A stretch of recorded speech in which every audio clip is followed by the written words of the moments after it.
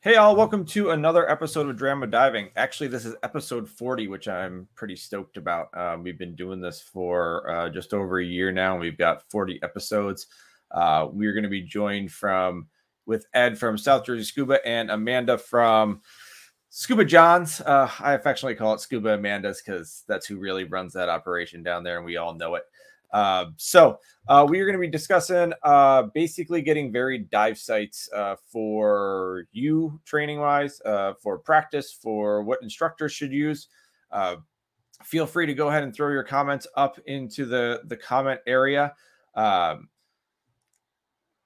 There we go. Bill Bigelow with the big congrats. Thank you, coming in from the YouTube side of things. I did post up the YouTube link. I believe it's saying it's having trouble, but I posted up the YouTube link, and our actual YouTube channel has got its own name. We don't have to use the fancy all the bunch of letters and things like that. Tom, we put up a couple different things. You might not have got a notification for that, but we put it up a couple of times before just now. So maybe you just didn't see it. I'll call you personally next time and make sure you get them, Tom. So that's what we'll go ahead and do. But without much more delay, we are going to bring in Ed and Amanda. So I'm going to bring Ed into the stream here. I'm going to bring Amanda into the stream here. Hello. How you guys doing? What's up? Not much, man. I love the shirt, Amanda. I love the helium. I love it. Right? It's great. Yes, exactly. Very nice. Oh, Ed, you brought up a very good point. I need to get my whiskey.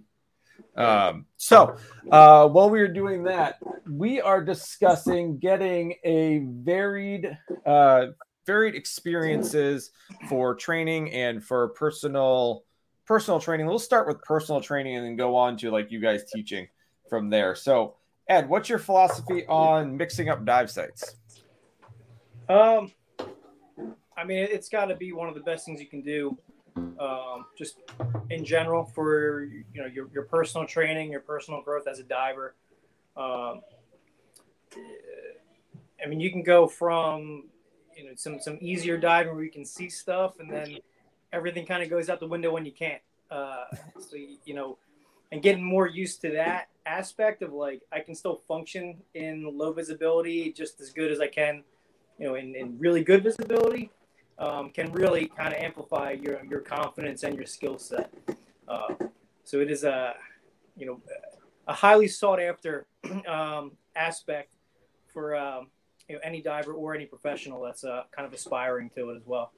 Nice. So before I run over to Amanda, what dive sites are you using actively that you are practicing on different things?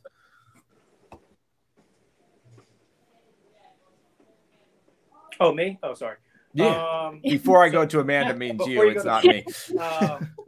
So right now we use all of our Jersey wreck boats, and whenever we can get out and have dive sites that are suitable to new divers, advanced divers, anything that we can do on a boat, we really prefer to do that. And then our main controlled environment right now for open water is still Dutch Springs. So obviously, I'm sure everyone already knows, kind of the whole Dutch Springs thing going on with the sale of Dutch. But outside of that, we have a number of reservoirs, lakes, and inlets around our whole coast that we still can use. So it's not a complete lost cause to us if Dutch Springs does unfortunately close up. All right, and we'll come back around to that, but thanks for that. Amanda, what's your philosophy on different training sites? Well, obviously, the more diverse your training is, the better a diver you become. I've personally had the experience of diving in, zero visibility, like close your eyes, and that's about as good as you can see. And I've had people come, professional level from Hawaii or other places where there's just clear visibility. They jump off the boat and they get back on and they're like, take me to the dock. I'm not ready for this. And, so I feel like obviously the more diversity you have, the better rounded diver you are. So. Nice. And what different dive sites do you guys tend to utilize down in South Carolina there? All right. So we're truly blessed with like a lot of great local dive sites. We've got Lake Murray, which is, right here in the Lexington, Columbia area. that's one of those, close your eyes and you can see a little bit better kind of sites. Mm-hmm. But we've got that's got a lot of history under it. We've got Lake Jocassee, which is our primary training site that's got a lot better visibility. We're looking at, 15 foot instead of less than 5. But then we've got Clark's Hill Lake, we've got the Cooper River, we've got offshore Charleston and offshore Myrtle's Inlet, Myrtle Beach area. So we're really lucky. We have a variety of sites varying in visibility and challenges as they come. So excellent. So you personally, what do you personally seek out to, either do warm-up dives for the season or continue your training? Because I think everybody here is doing continuing education, continuing training, figuring out some things, and then doing some shakedown dives at the same time. What do you personally go after there, Amanda, for trying to find some personal training grounds? So my favorite personal, like getting ready for a big dive sites are our bridge, the Wise Ferry Bridge at Lake Murray. It sits at 80 to about 140, 150 foot of water, depending on where the lake levels are. And sometimes it's literally a touch and feel dive. Sometimes it's, you've got 5 to 6 foot of visibility, but it's a really good warm up dive for basically anywhere you're going. And then my second favorite is the graveyard up at Lake Jocassee, which has a lot better visibility, but it's still in that 150, 160 foot mark. So it's a good warm-up dive if you're getting ready to go off on some tech dives or something like that. But the navigation and things like that are the challenges to that particular site. So excellent. So nice. So I was hoping you'd get at the graveyard one. I definitely want to come down and maybe make a weekend of a Clemson game and then come out to the graveyard at some point in time in Lake Jocassee. I'd love that. 23rd, do it. Yeah, there you go. I'll see if I can get approval from the boss and see if I can get down there. So admittedly, I ran into a situation when I was becoming an instructor where I had the 100 dives I needed, just the 100 dives I needed to become an instructor, and 95 of them were at essentially the exact same site, like almost the exact same site. And I thought that this was perfectly fine. I thought that I was perfectly ready. I thought that I knew everything that I could possibly know. And now I've said it on the show a couple of times, but essentially I did one dive 95 times. I didn't have 100 dives. I just had one dive. I just happened to do it 95 times over and over and over and over again. And that was definitely not the way to go about things. I didn't even know what DIN was when I showed up. I didn't know what necklaces were. Like, I had no clue what was going on there. Ed, have you had any similar experiences to that or seen some things? I mean, I don't want you to throw anyone underneath the bus or give any specific examples or anything like that, but just a general disclaimer overall, we'll keep it nice, but some things you might have seen in your tenure. I mean, primarily I look at my own experience. So I originally certified in the Florida Springs in December, and it's 75 degrees and it's like crystal clear water. We did Ginny Springs, we did Blue Grotto, we did Devil's Den, and God, by the time I certified, finished college, moved back up to New Jersey. My first day at Dutch Springs was like, what the hell is this and why is it green? Yep. Somehow I dove Dutch Springs in April. It was 42 degrees and I'm in a 7 mil suit. I just remember scraping bottom, like, what happened? and then same idea, it kind of living up north. It's I mean, you really would be surprised at the quality of diving that we can get off coast, but some of those days are not that easy either. I still remember like my first day out off Barnegat Light doing the first dive, and they're like, "We're gonna hit a wreck," and we get down and it is in pieces, and there's a boiler, and they're like, "That's exciting," and I'm like, "What is this?" And it's just one of those things, like the more you do it, the better it gets. And then you start to appreciate it and like it. So it really is kind of the nature of the beast. And, again, like living up this area, and it's either, I mean, obviously you can dive anywhere you want in the world, but if you're not in the budget to travel and you need to get wet, you kind of pick and choose where you're going to go. And so we got to make the best of it. Yep, And absolutely. it is worth it. Yeah, and do some practice dives and figure out exactly what you're getting yourself into. So, Amanda, have you had any similar experiences to like myself of being unprepared and thinking you were completely prepared, or in that route, or were you blessed? Again, I'm gonna go with I was blessed. I was lucky. My original training dives were in Lake Jocassee and Lake Murray, which is where I now do open water. So I feel like that was a good experience for me. I didn't go to the springs until I had been certified for 3 or 4 years. So I was like, clear water, what is this? Yeah, I can see things.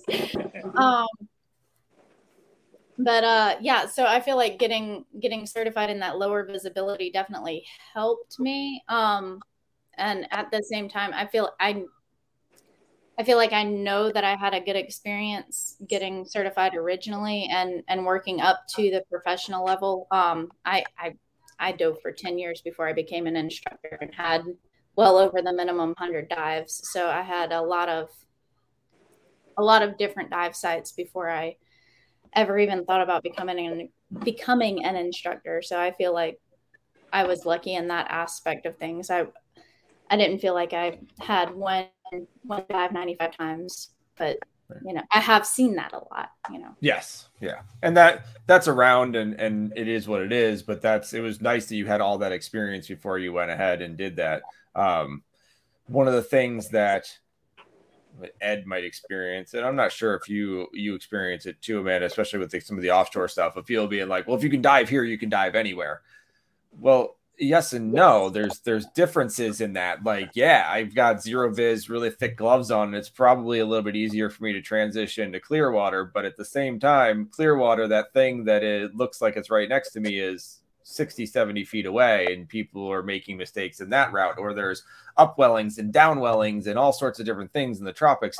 I really dislike that terminology of, hey, if you dive here, you can dive anywhere. And that's what, I mean, it made me super duper cocky and got me into some interesting situations that I got probably lucky to get out of. And because I thought if I can just dive off of North Carolina, I'm good. I could just, I've got 10 dives. I can dive off of North Carolina. I've got 15 dives. I can do some deep stuff in Aruba or whatever. And that got me into some trouble. Ed, what's your thoughts on if you can dive, especially if you can dive in Dirty Jersey, you can dive anywhere? I mean, it's definitely one of our favorite quotes. Yeah. It's on the back of the hoodie I'm wearing now. Yeah.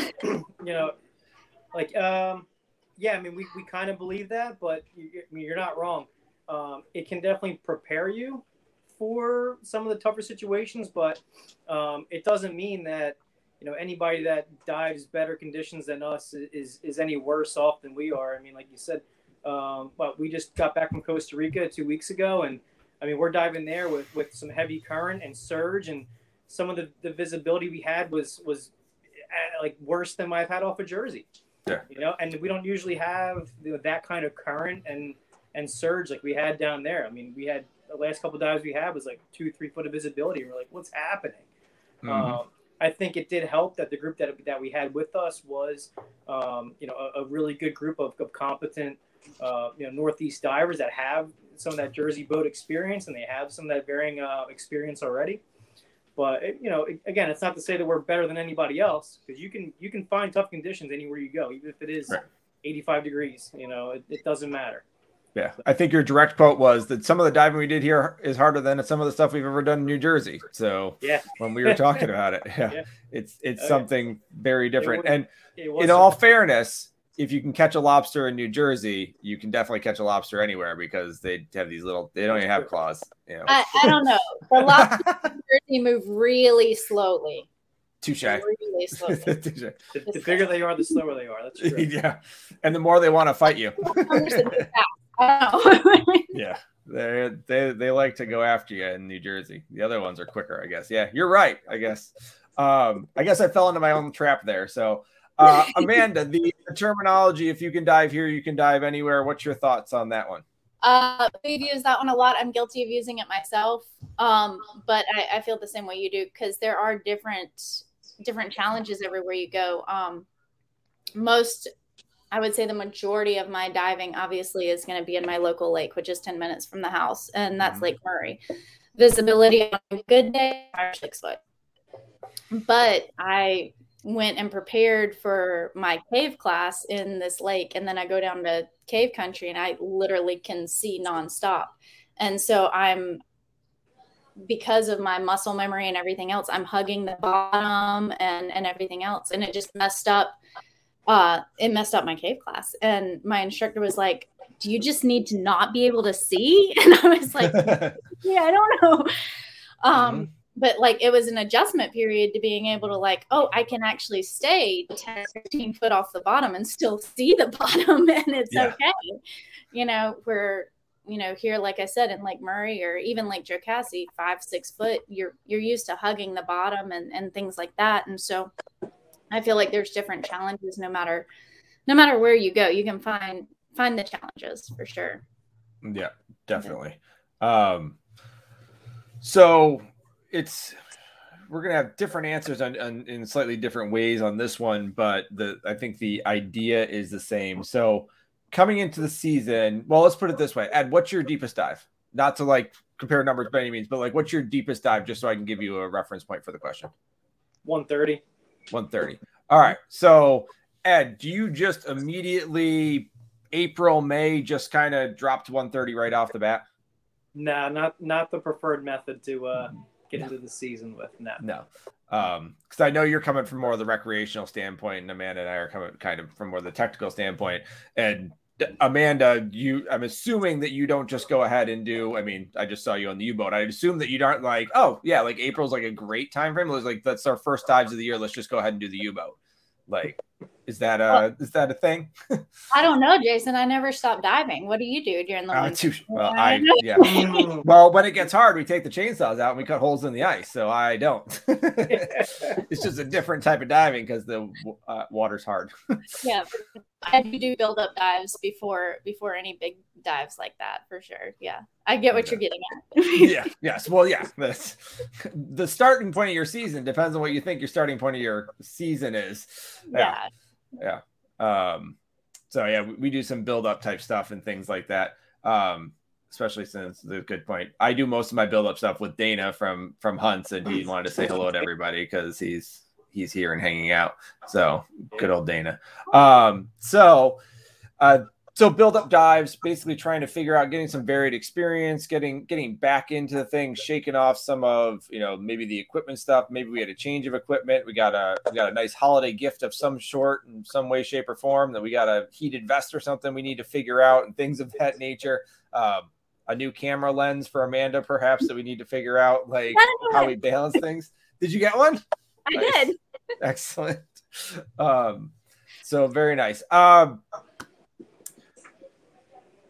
I know the hot topic is Dutch, but we'll kind of give a rundown. Generally, Dutch Springs looks to be closing in the next year or two, which causes a lot of ripple effects for a lot of people's training and things like that.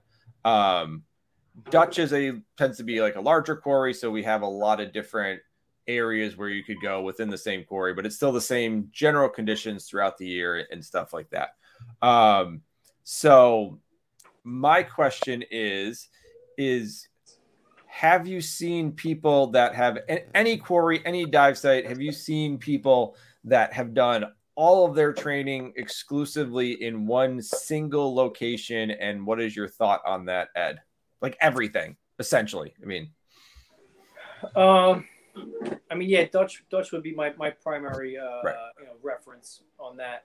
I think I feel like some of the divers that I know that Doug was asleep. I'm on stream. Get out of here.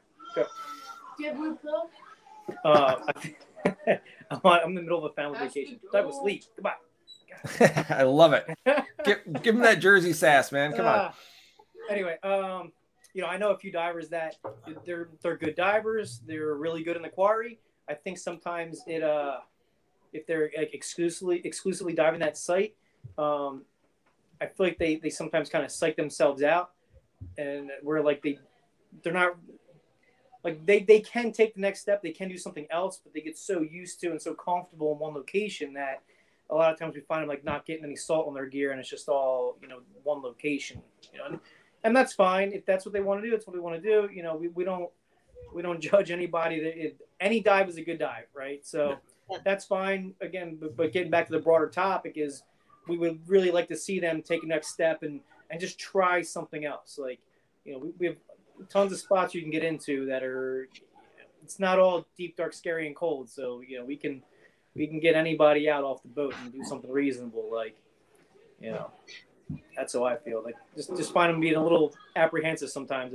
They're just so comfortable in that one spot, I think. Yeah, you're in the comfortable area. It's a fear of the you hate to say fear of the unknown, but it's the I don't know what that's like. I know what this is like. I'm comfortable there. I might as well just stay there. Why would I leave and go someplace else? Right. So Amanda, you're gonna have different sites. I mean, Ed and I are up in the Northeast, which tends to be Dutch, but you guys tend to utilize some things probably closer to you guys, possibly like grotto and stuff like that. But what are your thoughts on people who have done like all their training essentially through in one little tiny spot? Well, like I referenced when we first came on, so on Lake Jocassee, we partner with another dive shop and we run dive boats and that kind of thing. I've had people get on the boat who have done all of their dives and completely clear, you know, tropical waters like Hawaii or Bahamas or something like that. Get on the boat, they go 5 foot down. They're like, nope. And they're back on the boat. They're done. Take me to the dock. I don't ever want anything to do with this again. And so I've seen that before. And then I've also seen, again, kind of my situation where like everybody's dove in completely low vis where you've got to be, you know, this far from the bottom to see the bottom.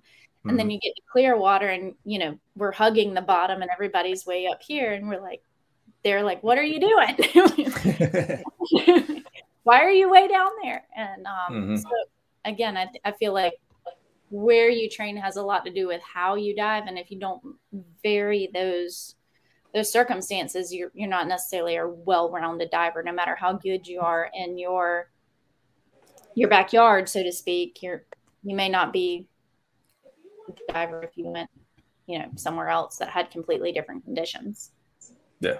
And a lot of times you don't realize what those different conditions are. Yeah. And I mean, I mentioned like Dana Hunt, who's up in the St. Lawrence River, and a couple of the Jersey guys came, and we keep hearing Jersey's so crazy because we're fairly close. Like, oh, Jersey's this crazy diving. And then some of the Jersey guys come up and go, oh my God, what is that river? Like that current is going to rip my arm off. And you're like, what are you talking? Like that was like a regular dive. Like that wasn't, the dams weren't open. Like what are you talking about?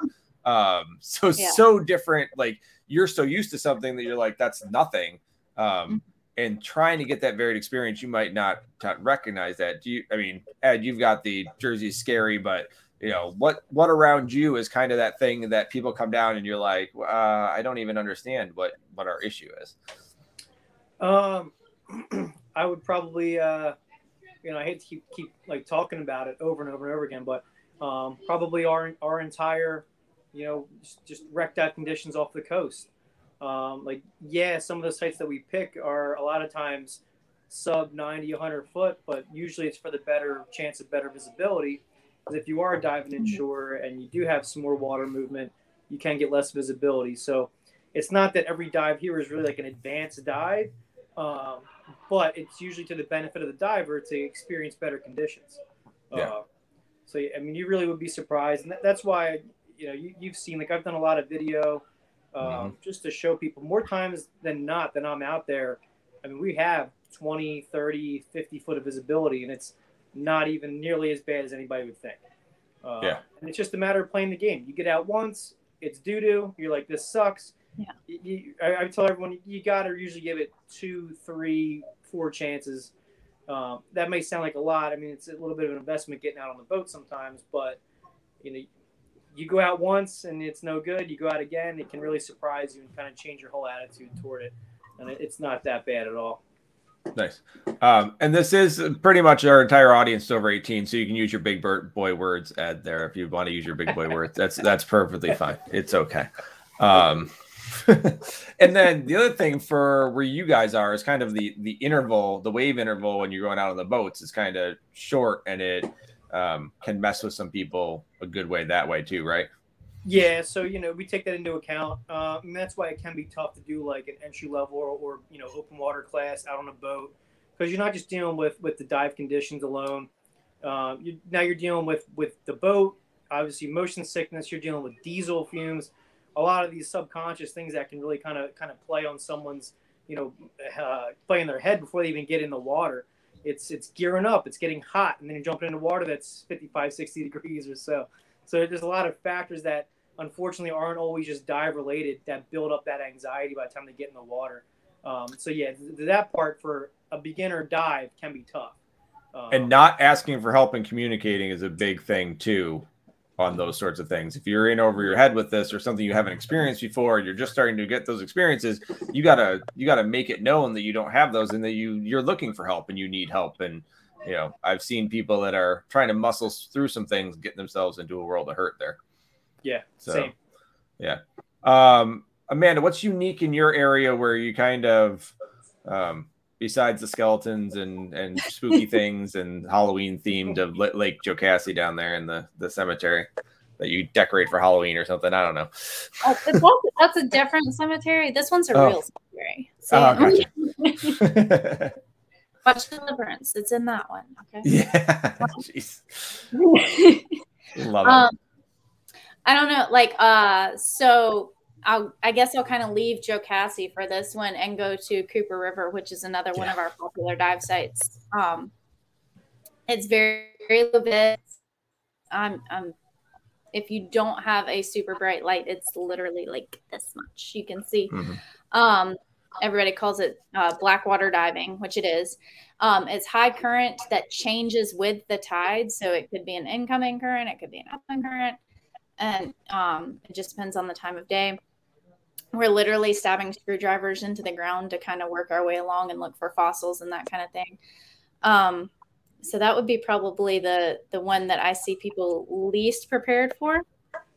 Just because it is so many things at one time. It's low vis, it's high current, you're not being neutrally buoyant, not touching the coral kind of diving. It's very full contact sport. Mm-hmm. That's the one I see people freak out on the most, I guess. Fun fact for Jersey diving, when we were training for the U869, we went and dove the Cooper to get some current and some low vis. We went and dove Murray to get low vis and depth. Like we varied our locations so that we would match all of those conditions that we had been told would exist. And then we got there and it was like freaking picture perfect. So I don't know. Yeah, well, it was. I appreciate it, but get there, it's like 70 foot of vis. We're like, whoa, this is awesome. Yeah. But, it was. Yeah, and that's like you targeted stuff, right? That's part of the thing we were trying to get at and getting around to is you pick certain things and you're like, we're going to do X, Y, and Z because we're going to experience X, Y, and Z. Exactly. So, yeah. So that's huge. And that's one of the conversations we're having with this whole thing of, hey, when you're trying to get somewhere and do something, let's go ahead and try to hit these parts so that we can prepare for this. Like I try to make sure that I bring people up to the St. Lawrence before I take them to New Jersey. So, like Brock threw up here, an advanced dive in the St. Lawrence is completely different than an advanced dive in the Caribbean, which it absolutely is for lots of different reasons in different ways and things like that. Amanda, you left out one massive thing, and I just remembered it because somebody typed in Cooper into the chat. Why would you dive the Cooper River? There might not be people on here that understand why you in the world you have screwdrivers and you're crawling around on Cooper River. Is it just like on Sunday you decided that you needed to bring a screwdriver and go to Blackwater, or is there something in the Cooper River that makes you want to go there? I should have brought visuals. No, you should have. We the shop. Okay. Fail. No, we're looking for artifacts and fossils. We look for meg teeth that are like this big. We have we find bottles. We find old arrowheads. My personal prize is a capybara tooth. Fun fact: capybara used to live in South Carolina. Go figure. Wow. Nice. So yeah, I found one like this big, and that's my personal prize. But yeah, we have. Oh, John brought me one. Look, Meg tooth. Nice. There he goes. Done. I knew he was on here. He was trying to get in touch with me about my car extended warranty, he said. So I figured he was around somewhere. Yeah. So we find these guys and bottles and all kinds of other teeth and bones and that kind of thing in the Cooper River, which is why we're willing to strap screwdrivers to our wrist and So are there any warm-up dives you do for Cooper River to make sure you're prepared for Cooper River? Because some people might listen here and be like, oh my God, I'm going to go find a Meg tooth because I want a Meg tooth. And then so for warm-up for Cooper River, we go to Lake Murray for low vis, and we go to Lake Kiowee to what we call the hot hole, where they use the water to cool the turbines at the power plant, and it shoots it out and it has a fairly strong current. So we use that for the current training. So it's warm, fast current water? Yes. Okay. We use it during the winter. Oh, and this is my mastodon tooth. John keeps bringing me things. That's okay. John can bring you as much as you want. You are on a little delay. Oh, mastodon tooth. Nice. Yes. I love it. John's just going to keep bringing random crap in from here on out. Is what you've started now. As he brings it in. Yep. That works. Excellent. All right. So, Ed, I don't think I asked you this, when you are getting ready to do some of the deeper wrecks out there, as you're bringing people out, are there specific wrecks that you kind of go to that are kind of your key off ones? Because I've got ones when I go to New Jersey, when I'm prepping people for New Jersey, I'm like, I want to see you on this wreck and this wreck before I really want to take you. Normally we do it as a wreck class, but sure. Nice. Amanda's got bottles. Yeah, she's got bottles. Yeah. Usually, if we're using the Gypsy, we like to use the Pinta. The Pinta is a nice piece. It kind of lays on its side. 85 feet to the sand, 65 feet to the top of it. Pretty easy to navigate, but it's kind of you kind of get a mix between a piece that's more intact, and then you also get a whole debris field to kind of work on running a reel and proper line running and all that good stuff too. So that's one that we really like to put people on early. Kind of do shakedown early in the season. If we get some Cape May boats going, there's some on the Cape May Reef that's like 65 feet to the sand. The Red Oak is one that would be like a perfect entry-level dive. You can hit that thing at like 45 feet right to the deck. It's upright, intact. You really can't get lost on that. And 65 feet to the sand. But like I said before, the visibility that shallow can start getting a little bit tougher. But again, that's kind of on the radar. If we do some stuff out of Cape May. But again, central to northern Jersey, we like the Pinta. Tolton's like 95 feet, but there's less relief. So we do like to get something that's a little bit shallower on the relief spectrum, and then kind of work them up to the Stolt or the Algol, just because you have such a big profile that you can get on. And that's what, for the non-wreck divers, relief means basically the height of the wreck so that you can hit multiple levels and kind of be protected from some things and stuff like that. So it's how far it comes off the sand. Did you freeze there, Ed? Looks like he froze. Oh, Ed froze. So we do a lot of, we try to we go to the St. Lawrence River, we get a lot of current, and we try to hit up some of the wrecks that are a little bit bigger wrecks that are up there. In preparation for New Jersey or in preparation for doing like the Jodrey up here, which is a bigger dive if someone's trimix or stuff like that. So there's lots of options for training if you're looking around that aren't just these quarries and things like that. And then on top of it, you can visit different quarries, which are very, very different in that aspect. Amanda, do you go up to Dutch or anything like that at all? I have never been to Dutch. I've been up to a couple quarries in North Carolina and Tennessee. Most of my stuff when I travel, I'm going south. So I'm hitting the Springs. I'm hitting out in the Gulf, like off of Panama and that kind of thing. Or then I'm going all the way down to Palm Beach area and going off of Pompano, that kind of thing, and hitting some of those deeper wrecks. Gotcha. But honestly, for us, I mean, for me to go to, say, Cave Country in northern Florida, that's a 5-hour trip. That's not doable in a weekend. You know what I'm saying? You can leave after work on Friday, be down there at a decent hour, go to sleep, dive all day Saturday, Sunday morning, and still be home in time to unpack and wash everything and get up and go to work on Monday. So, again, kind of lucky in the location and everything like that. It's the same distance for us to go like off Meg Ledge off of North Carolina's coast and go hit those Outer Banker ledges and some of those wrecks up there as well. So Nice. most of my stuff's been in that southeastern area. I love it. But Yep. Do you instill certain requirements for people who are coming through for a dive master or instructor with you guys? Like, do you guys have specific dives you like seeing people do before they're going to go ahead and do this? Or is it just kind of a feeling and a general overall experience? So our dive master instructor program, we don't do minimums.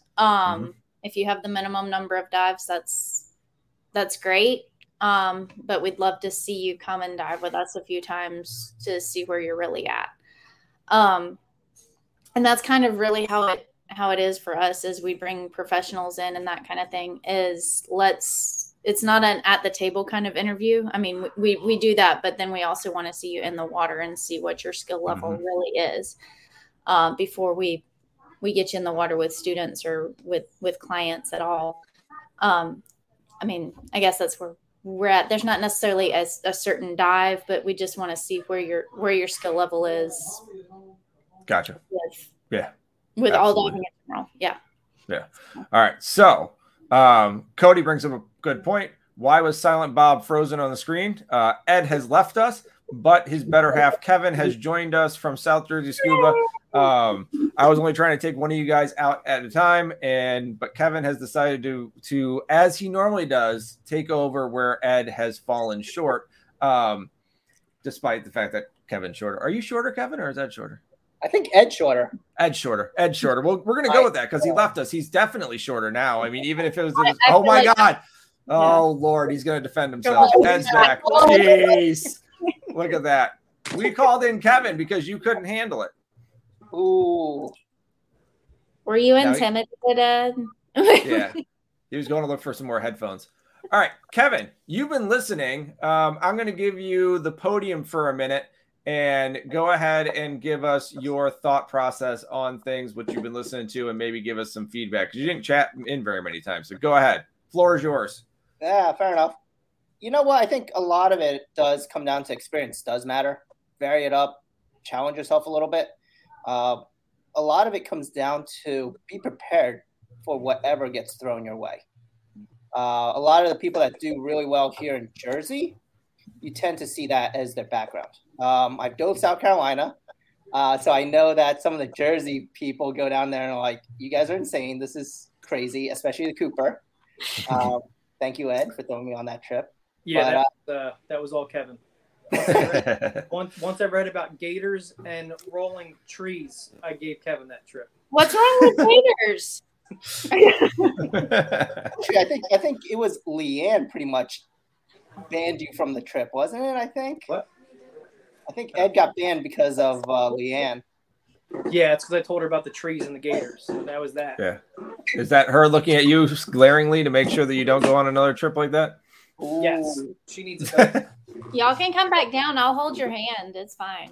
Oh, I love it. Ed. I actually enjoyed it, actually. I really did enjoy it a lot. But again, it comes down to, be prepared for the challenges and realize that not all diving is going to be plain Jane vanilla.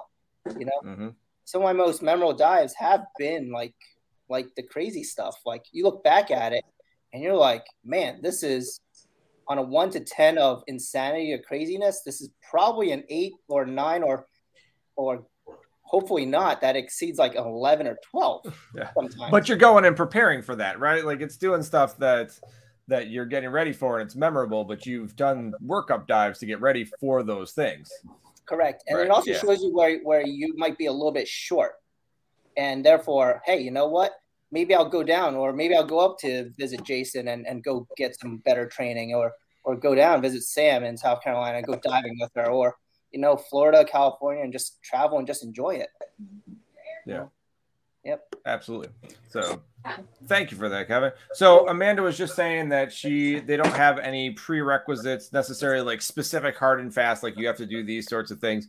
And I know you guys are just kind of kicking up your real true instructor training programs down at South Jersey Scuba, but have you guys already established kind of some dives you like to see people do?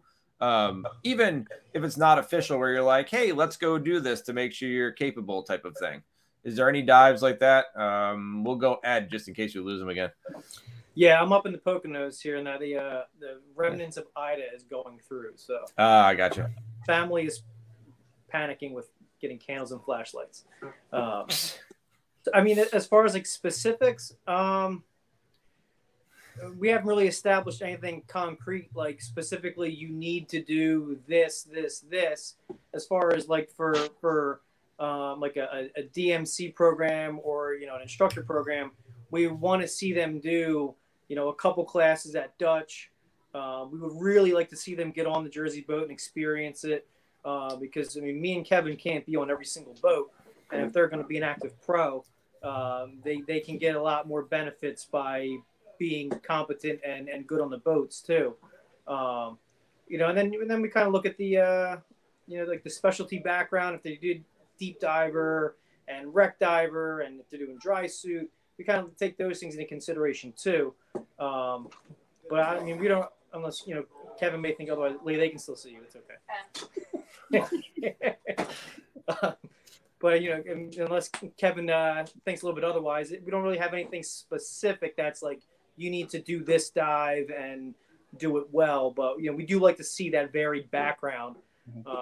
It's going to really make a difference in the training going forward.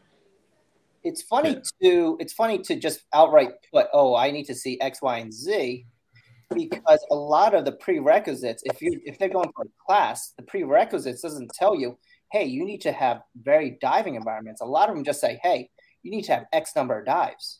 Mm-hmm. Well, so the SDI standards do have has the varied ones. Not every organization does, but SDIs, I know for a fact. I mean, there might be other organizations too. I get it, but stating it from there, it specifically says have in a varied number of conditions. But do they specify specialty selection or anything that they recommended, or it just says varied environments? Varied environments, yeah. Depending on like specifically what you're saying and looking for, but yeah, like you go to the standards and look at them. But like we always say, just be assured what you're putting out there. But the idea is varied experience. Yeah, there might be something specific that says, well, there are certain classes that say specific things you need to have X, Y, and Z, but the general one is varied experience, and that's essentially what I'm getting at. You guys, everyone's answer was, well, nothing specific, but like I need to see a lot of different things. Well, what's a lot of different things? Well, it's just a lot of different things. Like I'm looking for some things. I can't really tell you what those things are, but there's different things that I'm looking for, and it's comfort. What you're looking for is comfort in varied environments, and the way to do that is to put people in varied environments, and then go, yeah, I'm comfortable with you handled that well. Is there one specific one? Like, no. There's some fun ones that I like to see people work on. Definitely. Like I like taking someone to the Vickery, taking him to the bow and letting him get blown down to the stern. Like that's always fun and seeing how they deal with that. Like that's always a good one. And there's certain things that you like to show people and see, and not put them in danger by any means, but see how they handle things in a controlled environment, a way to fail safely, if you will. And you want to see that sort of thing. And I think that's what everybody kind of said. Without putting words in your mouths and kind of summarizing what you guys said was, hey, I want to see varied experience. I want to see these different areas. I don't have anything specific, but there is a condition that I would like to see, essentially, low visibility, high current, hot, fast water, things like that. So yes. Yeah. Yes, Stuart knows the Vickery. Yes, Stuart, the Vickery. Stuart! Yeah. Oh, you've got a whole fan club on here, Amanda. So you better go back through because people are saying all sorts of South Carolina language in there. I don't know. John might be able to translate for me. So you went to Clemson. You should know this. Yeah, I do. And here is the situation: is that when Clemson wins on Saturday, Joseph Glenn has to change his profile picture to beat Georgia with the Clemson logo for a week. So I like this. So on Saturday night, he'll be changing his thing there. I like this. Unfortunately, Jason, I'm teaching at USC this year. So when the USC Clemson game comes up, we're going to have to come up with something. Mm-hmm. We will come up with something. And that's right, Jess. Go Tigers. All right. So back on track, because I got completely off track. Clemson stuff and the South Carolina stuff came through. Varied experience. We want to see these different things. We don't have a way to specifically, we could say do this dive, and this dive. But as Amanda said, she prepared for this U-boat dive, and it was ungodly clear. There was hardly any current, and it was... I'm pretty sure everybody lied to me about New Jersey diving, but it's okay. Yeah. I've built this dive up for 15 years, and I got here, and I was like, oh, yep, probably the easiest dive I've done in New Jersey, just deeper and longer. But I'm sure it could be ripping. I'm sure it could be different. I have friends that have done the Doria that have gone out and were like, this is unbelievably easy, and other ones that it was ungodly hard. So varied experience thing comes through there. Stuart says the Jersey guys talk big, so we do talk big, but we don't. We're trying not to. It's the whole. Y'all come on down here. No, Kevin can go back to the Cooper. I'm good. All right. Next time I do is about a plane into the Cooper. I told you I would hold your hand. I don't understand. You want to do that? Listen, I asked Kevin how it was, and he said it was tough. And I'm like, and when he says that, that's real. All right. So, Mike Healy, did y'all cover the benefits that come from doing the same dive 400 times?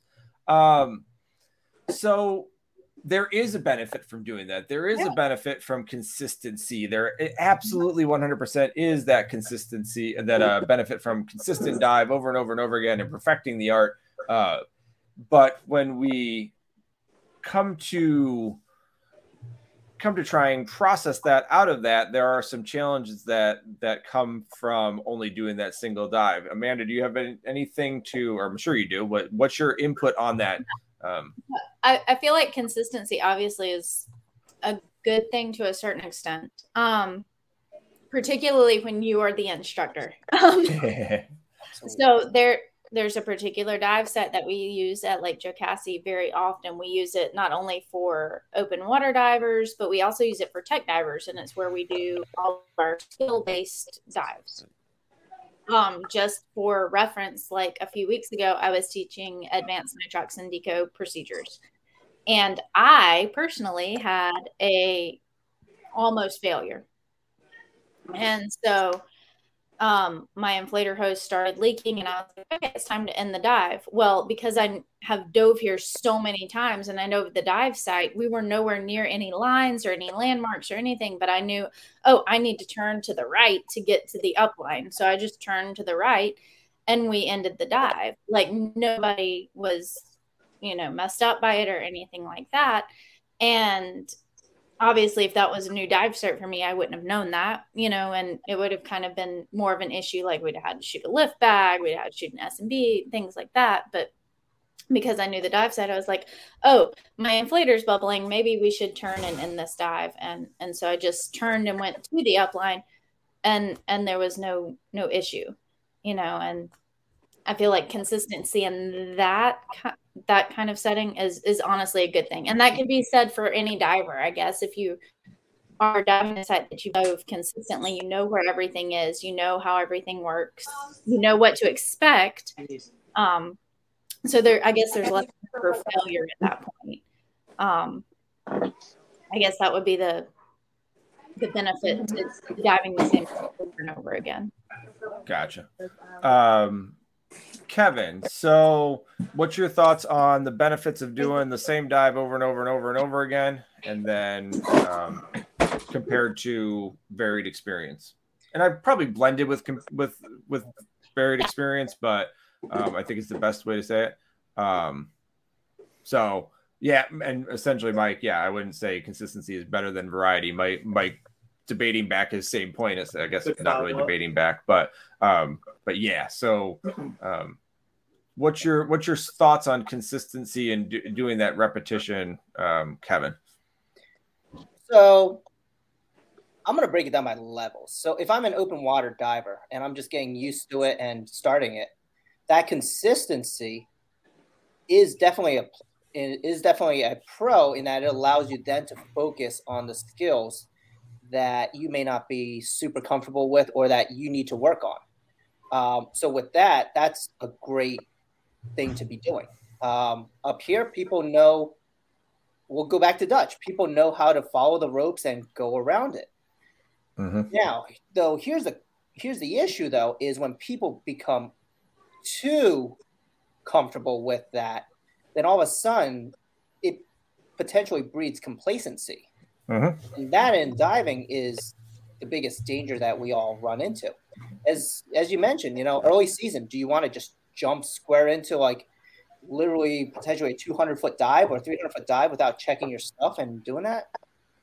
It's very similar situations. Now, knowing a dive site as a dive professional is definitely a game changer.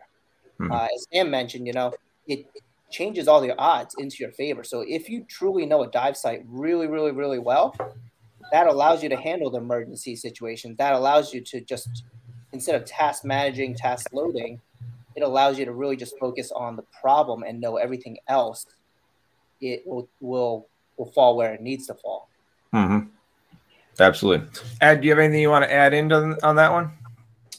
Yeah, I mean, like for us, like again, we're just going to keep using Dutch.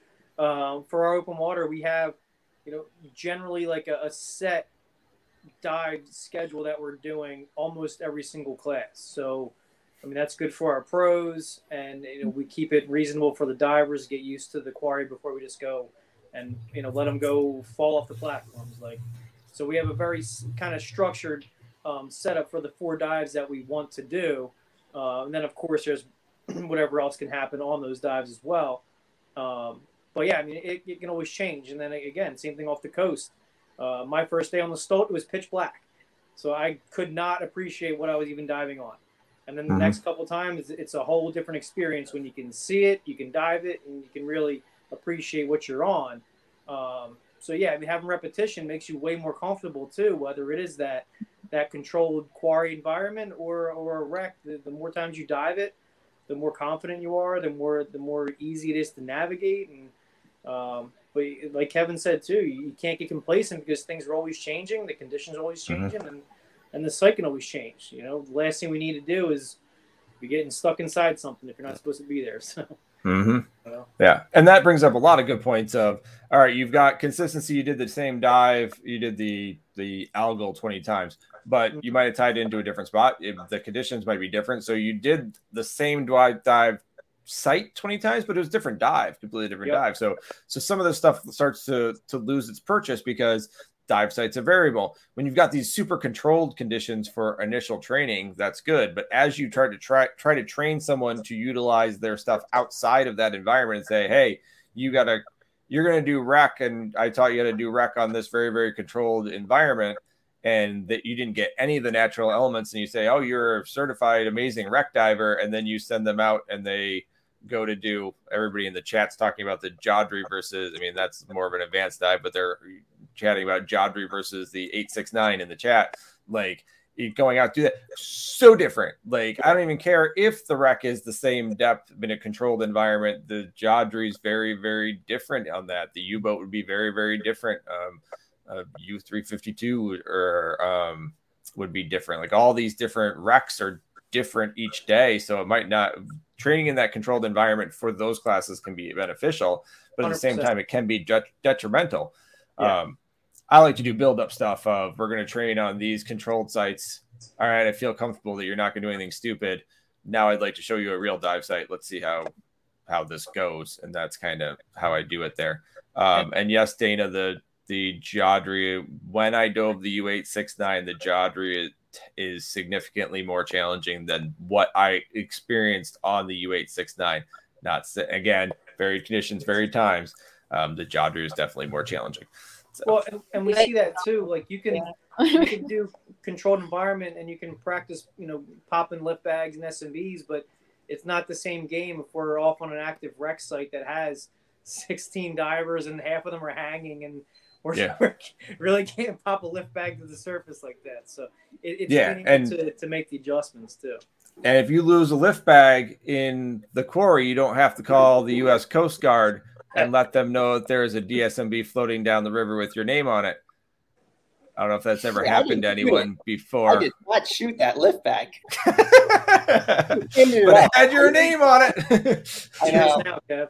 It was a really good Hold one. on, y'all don't chase them down when you get to the surface. Y'all don't go get them.